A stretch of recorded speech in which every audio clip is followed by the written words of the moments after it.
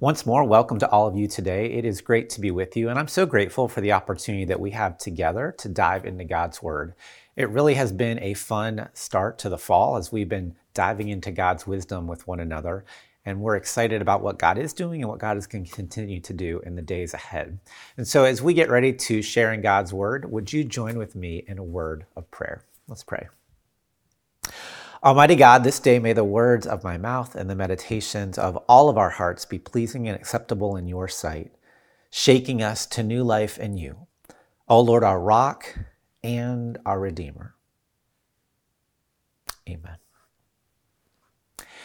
Here is an easy question that we can all relate to and answer very, very quickly, probably without too much thought.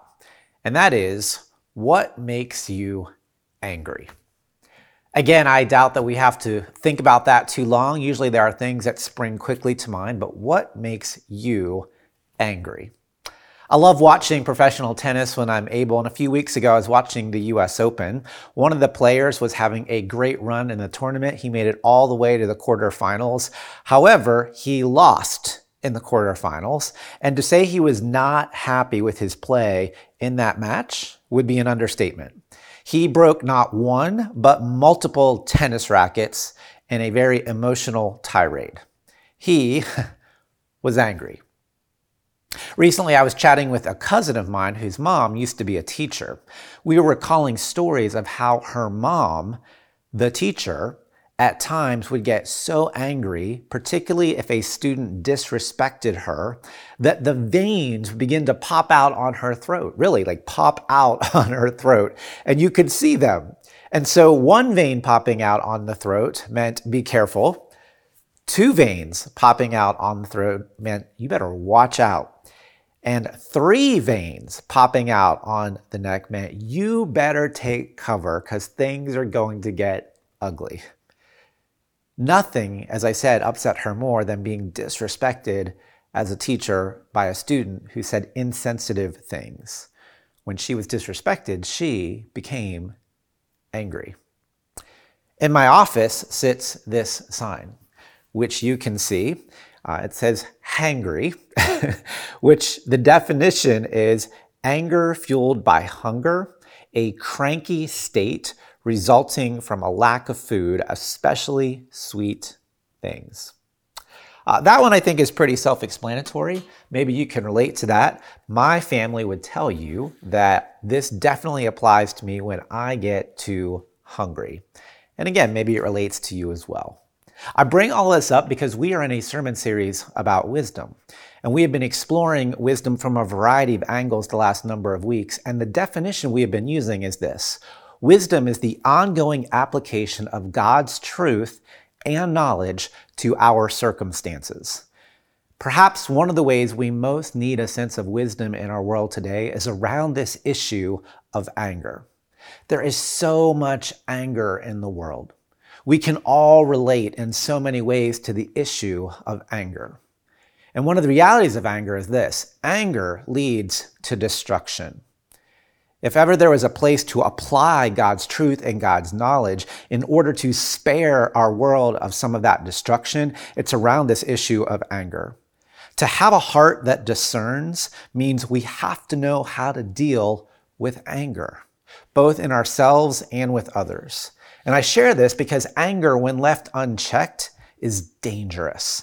Anger left unchecked becomes destructive. And anger unchecked can become explosive, almost a literal dynamite of the soul. Anger destroys things. It destroys us, it destroys community, it destroys elements that are important to us. Look with me for a moment. Proverbs chapter 14, verse 30. Look at the harm that happens to the body because of anger. We are told in the Message version of Proverbs 14:30, a sound mind makes for a robust body, but runaway emotions corrode the bones. Anger is a runaway emotion, so it corrodes the bones. There's much research out there that shows anger is actually harder on our hearts than anxiety or sorrow or envy or even extreme physical exertion. There was a study done back in 2015 on the ways that anger ruins our health. So anger puts our hearts at risk. Specifically, the 2 hours after you've had an angry outburst, your chances of having a heart attack double. Also, in the 2 hours after having an angry outburst, you are 3 times more likely to have a stroke. At the same time, anger weakens the immune system. Anger makes anxiety worse. Anger is linked to depression. It's a magnifier, actually, of depression. Anger can even hurt your lungs. It's believed that the hormones related to the feelings of anger create inflammation in the airways, which literally make it harder to breathe. And anger on a repeated basis actually can shorten your life. Again, studies have been done that show that those who engage in anger frequently do not live as long as those who do not. There's actually a part of me that wonders in my own life, for my grandfather. He was a wonderful man in many ways. He had many wonderful traits, but he was also an angry man. He died way earlier than my grandmother, who's still living, and she's now outlived him by over 30 years. He was only 15 when I passed away. It's not just our bodies that anger destroys, then. Anger can also destroy community. Proverbs 15 verse 8 says this, "A hot-tempered person stirs up conflict, but the one who is patient calms a quarrel." When we get angry, we throw words around like weapons. And those words that we throw around like weapons have an amazing amount of damaging power. They wound relationships. We can't take those words back. And when we look in our world, we see anger and destructive words being shared all over the place and breaking down community at so many levels. So we start to understand anger can destroy community, anger can destroy our own health, and anger can also ruin our ability to make wise choices. Look what it says in Proverbs 14 verse 29. "Whoever is patient has great understanding, but one who is quick-tempered displays folly." Have you ever noticed that when you lash out in anger, but then after you have a chance to cool down, doesn't it look and don't you feel like a fool when you look back on what you just did or said in your anger? Do you know why that is, that when we cool down, we feel like a fool? Because we were a fool almost always in our extreme anger in what we said or what we did. You can't tell me that tennis player I referenced just a few moments ago at the US Open, that he woke up the next day and when he had cooled off and was no longer so angry, that he looked back on the day before and said, "That was awesome that I broke those tennis rackets. I'm so glad I destroyed them. That certainly made everything better in my anger to destroy those tennis rackets." It's hard to believe he would have said that because he no longer was in the heat of the moment and looking back, probably even felt a little or a lot foolish. Anger has a weird power. It distorts our view of everything. We can't see clearly. We can't think clearly. Anger can distort then our ability to make wise decisions. Tim Keller makes this argument. He says, of all the emotions, anger is the most like an addictive substance, mainly because it leads to denial. Think for just a moment in our own lives. In general, we can admit when we're worried or anxious about something. We can admit when we're sad or filled with sorrow about something. We can admit those types of things. But that's not often the case with anger. Anger itself easily leads to denial. And we do this in all kinds of ways. To cover over our anger, we say things like, well, I'm just sticking up for myself, as if I'm entitled to this. Or we say something like, I'm just a direct speaker, and however they receive it, that's on them. Maybe we even say, you're being overly sensitive. I'm not angry the way that you think I am. Maybe you say something like, I'm just somebody who is willing to rock the boat and say what needs to be said. Or I just tell it like it is. Or I just have to get this off my chest. I just have to be me. Over and over, we tend to justify in a way that covers over our anger, which then lets it be continued and perpetuated. But anger, when it's left unchecked, if we continue to deny it over and over, becomes quite dangerous and destructive to our own bodies and to the communities that we're in, and the point of helping us not be able to make wise decisions.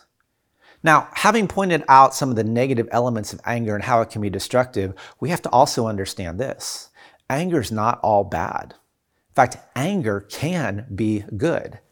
Anger even has some positive things. Listen to what it says in Proverbs 16:32. He who is slow to anger is better than the mighty, and he who rules his spirit than he who takes a city. Now notice it did not say no anger. It did not say blow up anger. It talked about a controlled anger, one who is slow to anger. And controlled anger is the ideal. Controlled anger is what we find in the Bible. Controlled anger is a controlled anger in which it's okay to become angry slowly. It's okay to not remain silent in the face of injustice. So Ephesians 4:26 literally says, be angry and do not sin. Now notice again, it does not say do not become angry. It says be angry, but don't sin in the process. In other words, you're going to be angry at times. That's okay. It's even expected to some degree. John Chrysostom was an early Christian preacher, and he once summarized the biblical understanding of anger this way. He said, he that is angry without cause sins, but he who is not angry when there is cause also sins. Now, this is weird. Again, it's not no anger, and it's not explosive blow-up anger. It is controlled anger. And this is what we hear in places like Psalm 103, verse 8, and Psalm 145, verse 8. The Lord is merciful and gracious, and then what? Slow to anger. See, God gets angry, but it's controlled, it's slow. Why is this? Because if we never get angry about anything, then really we do not love anything. We're not filled with love if we never get angry about something. So for example, you've probably seen this. You sometimes see those most of the time, gentle moms who literally turn into mama bears if their kids become threatened. They get angry if their kids are messed with or are hurt in some way. They demonstrate a profound, controlled anger. They only attack if they need to protect their loved ones. So to be totally indifferent means we do not love. If we are indifferent when one that we love is threatened, we don't really love them. And that's why we realize anger is not the opposite of love. Hate is not really the opposite of love. Indifference is the opposite of love. So if we as human beings get angry when our own children or ones that we love get threatened or hurt, how much more angry for a holy and righteous and perfect God when God's children get threatened or hurt in some way. So we see sometimes anger, it's bad. And sometimes anger is good, which then should start to lead us to some obvious questions. How then do we know when the anger is good or the anger is bad? And how then do we live with an appropriate sense of anger? Well, here are two questions I want to lift up for us today that really help act as a guide to help us deal with our anger with a greater sense of wisdom. And here are the two questions that I just want to invite us to start to ask ourselves in the face of anger. Number one, what's the core motivation of my anger? And number two, what's the proportion of my anger? These questions, again, are key in dealing with anger with wisdom. So first, what's my core motivation? If the core motivation is centered primarily on me, my wants, my desires, most likely the anger that results will not be good or used for good purposes. So think for just a moment. I'm in traffic and I get cut off and I get enraged. Who is it that's been offended? Me. I'm the one that's angry because I perceive I've been the one that's been slighted. So when someone doesn't do something that I want or does something that I want done as quickly as possible and I get angry, chances are the results of the anger will not be good. When somebody with different political views than me and their view conflicts with mine, it's easy to get angry at them because, again, I feel like I've been slighted. And most often that kind of anger is going to lead to a lashing out, which is not good. Consider this, for example. Let's say that I'm running late and I get to a restaurant and I've only got 20 minutes to eat, but the waitress is particularly slow and I get mad at that waitress. Who is it that I'm really defending? Who is it that I'm seeking to protect? It's me. I was the one that didn't plan enough time or margin to eat. I'm the one that's going to be late and look foolish if I don't get out of there on time. But in order to make myself feel better, I look down on that waitress who I want to blame for being slow, even though I was the one that didn't leave enough time, and know that I'm the one that's going to be looked down upon because I'm running late. And so the anger is motivated by my own desire to protect myself. So think for a moment, what most angers you? And then ask yourself, what is it you're seeking to defend with your anger? Whatever the answer is to those questions of who we want to defend in our anger is, that's most likely what we love the most, and that's what motivates us the most. And when the motivation is about protecting my power, my ego, my selfish desires, it's so often not going to lead to good things. In the Bible, you know when God gets angry? When we do something we should not do because God knows it's not our best. God wants our best. So when Jesus gets angry at the money changers in Matthew 21, he's angry in part because Jesus sees us giving more love and allegiance to money and to business than to God Almighty. In Mark chapter 3, Jesus gets angry at the religious leaders because they would rather follow the rules than to help those in need of healing. In Jeremiah 11:17, we hear the Lord Almighty who planted you has decreed disaster for you because the people of both Israel and Judah have done evil and aroused my anger, says the Lord, by burning incense to Baal. Why is God angry? Because the people are choosing evil over God. They're choosing a lesser idol over the one who truly loves them. God's heart is breaking over injustice and complacency to evil and to a blind eye to corruption and greed, and God's not okay with it. God's anger is aroused by it, and God will not sit silent while the evil occurs. Think for a moment of a mother or a father who's lost their child to something like alcohol or drugs or violence or cancer. It's not just grief and sadness they feel, it's also anger. Anger at something that has hurt and taken away their child, and they're not okay with it. That's how God feels about the things that take us as God's children away from God. Notice then the anger is motivated out of love for others, a desire for them for what is best and what is good, not by our own personal desires and wants. However, when it's the greed for ourselves, when it's those personal desires for ourselves that drive the anger, chances are the anger that will result will be bad and destructive in some regard. So what is your motivation for your anger? If us getting cut off in traffic makes us more angry than thousands in our world going hungry or dying, and millions struggling with poverty, and systems that keep people oppressed and foster injustice, then something is seriously wrong, and our anger has become a disordered anger. Because it ultimately means that we're loving ourselves more than God and others. So what's the motivation of your anger? Second, what is the proportion of the anger? Anger gets distorted when it goes way over the top, when it controls us instead of us doing the controlling. Controlled anger seeks to always do a surgical strike on evil. If we really love our teenagers, when they're being idiotic in some regard, we want to destroy the idiocy, not the child.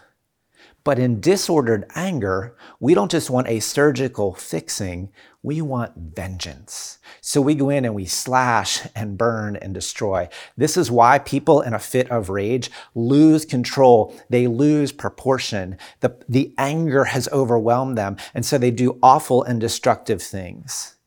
We see a powerful contrast of how to handle anger in the Old Testament. If you get a chance, I want to invite you to look at 1 Samuel chapter 20 and 1 Samuel chapter 26. And in general, what you will hear there is the story of King Saul and the story of the future king David. You'll remember that there were 3 kings who ruled the united Israelite kingdom in the Old Testament. That was Saul, then David, then Solomon. For Saul, as the first king, everything started off well.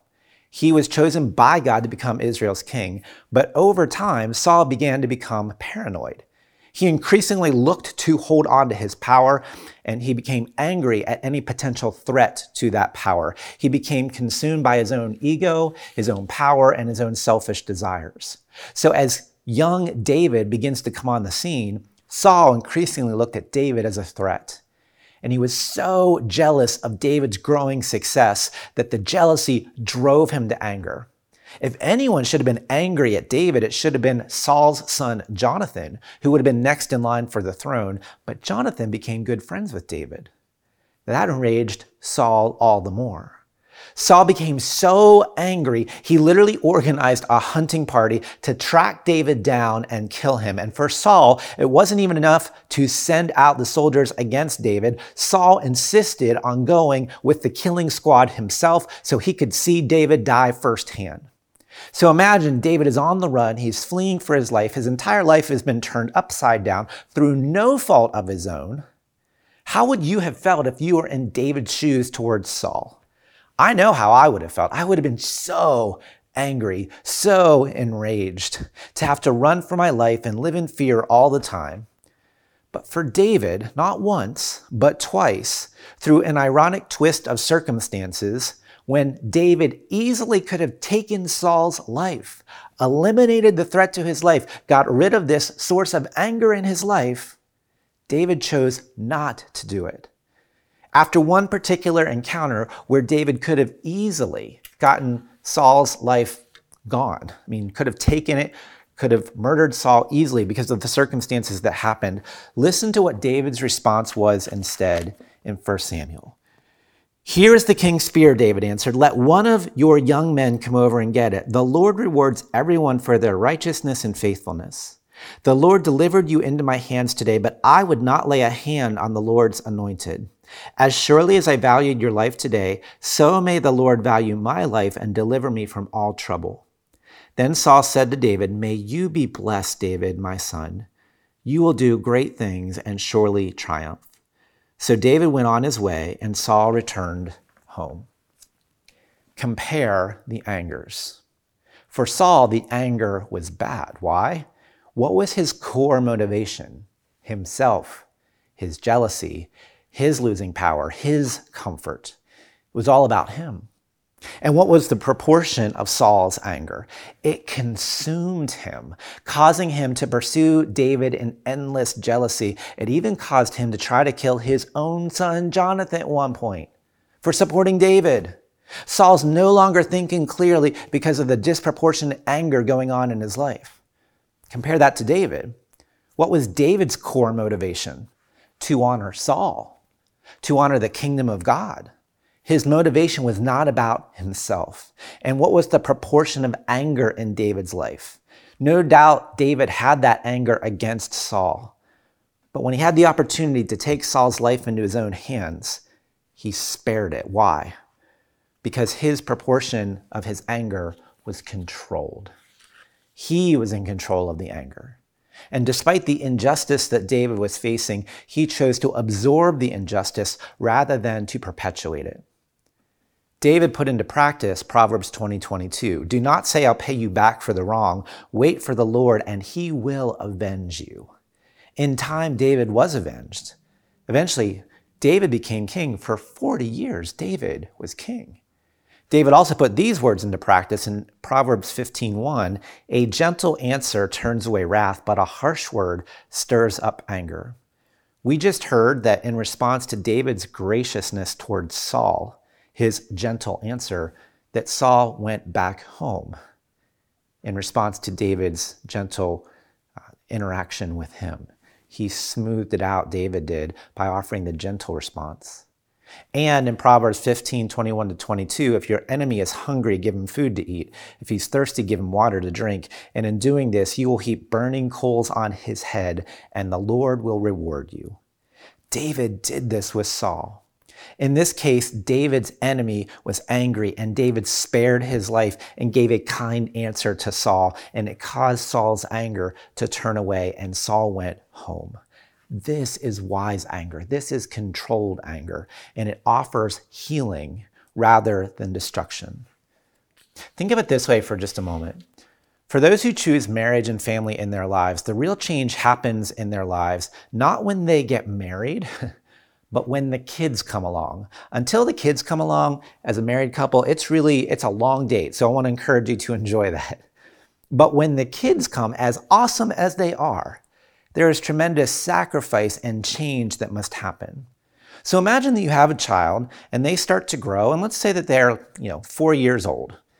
Now imagine that something happens to that cute 4-year-old, that somehow you cross their will, and that child turns on you and just snaps and says something like, "You don't love me, you hate me, you've never done anything for me." Now when that happens for a parent, that is so incredibly painful.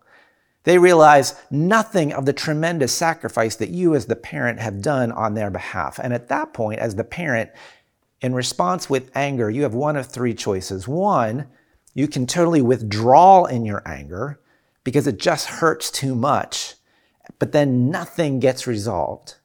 Two, you can actually go in, kind of guns a-blazing, as it were, towards that child and say harsh words against that child and, yell at them or scream at them. And since you have 30 years of experience on your side, you're probably going to win, but you might end up losing in the moment because of what you say and all of the harshness and all of the anger and all of your coldness. And so you go in with this slash and burn attitude, and it might destroy some of the relationship you have with that child. But there is a third option with the anger, and that is to do that surgical strike, to offer hope for healing. And the way to target the problem means you don't target the person. You go in motivated out of love for that child, not anger at the child, but motivated for love for the child in a controlled anger, and insist on the truth with that child that you can share the reality, the truth that they were not getting. And when we do that in a controlled way, we can literally then absorb the anger and offer correction without having to pay back in disproportionate anger. And thus, there's a surgical strike where the wrongness is dealt with, but the relationship with the child remains. In this way, even in our anger, we absorb the wrongdoing, even as we seek to fix that which has been broken. This is how a loving parent treats their child. And this is how our Heavenly Father treats His children. In our anger, we children, we human beings lashed out at God, lashed out at the Son of God. We became enraged and we killed Him, and we hung Jesus on a cross to die. And what did God do with us?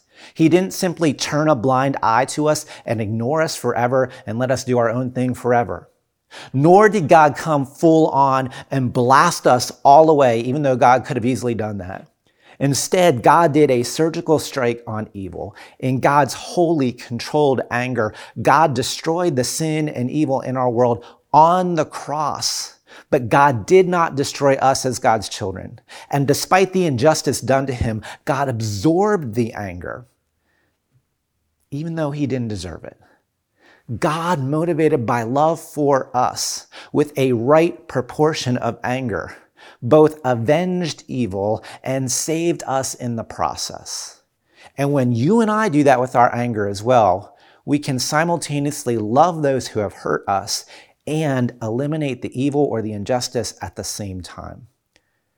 When we just return anger for anger out of our own motivations and out of our own control, we just keep allowing the anger to bounce from one person to the next, to the next, to the next.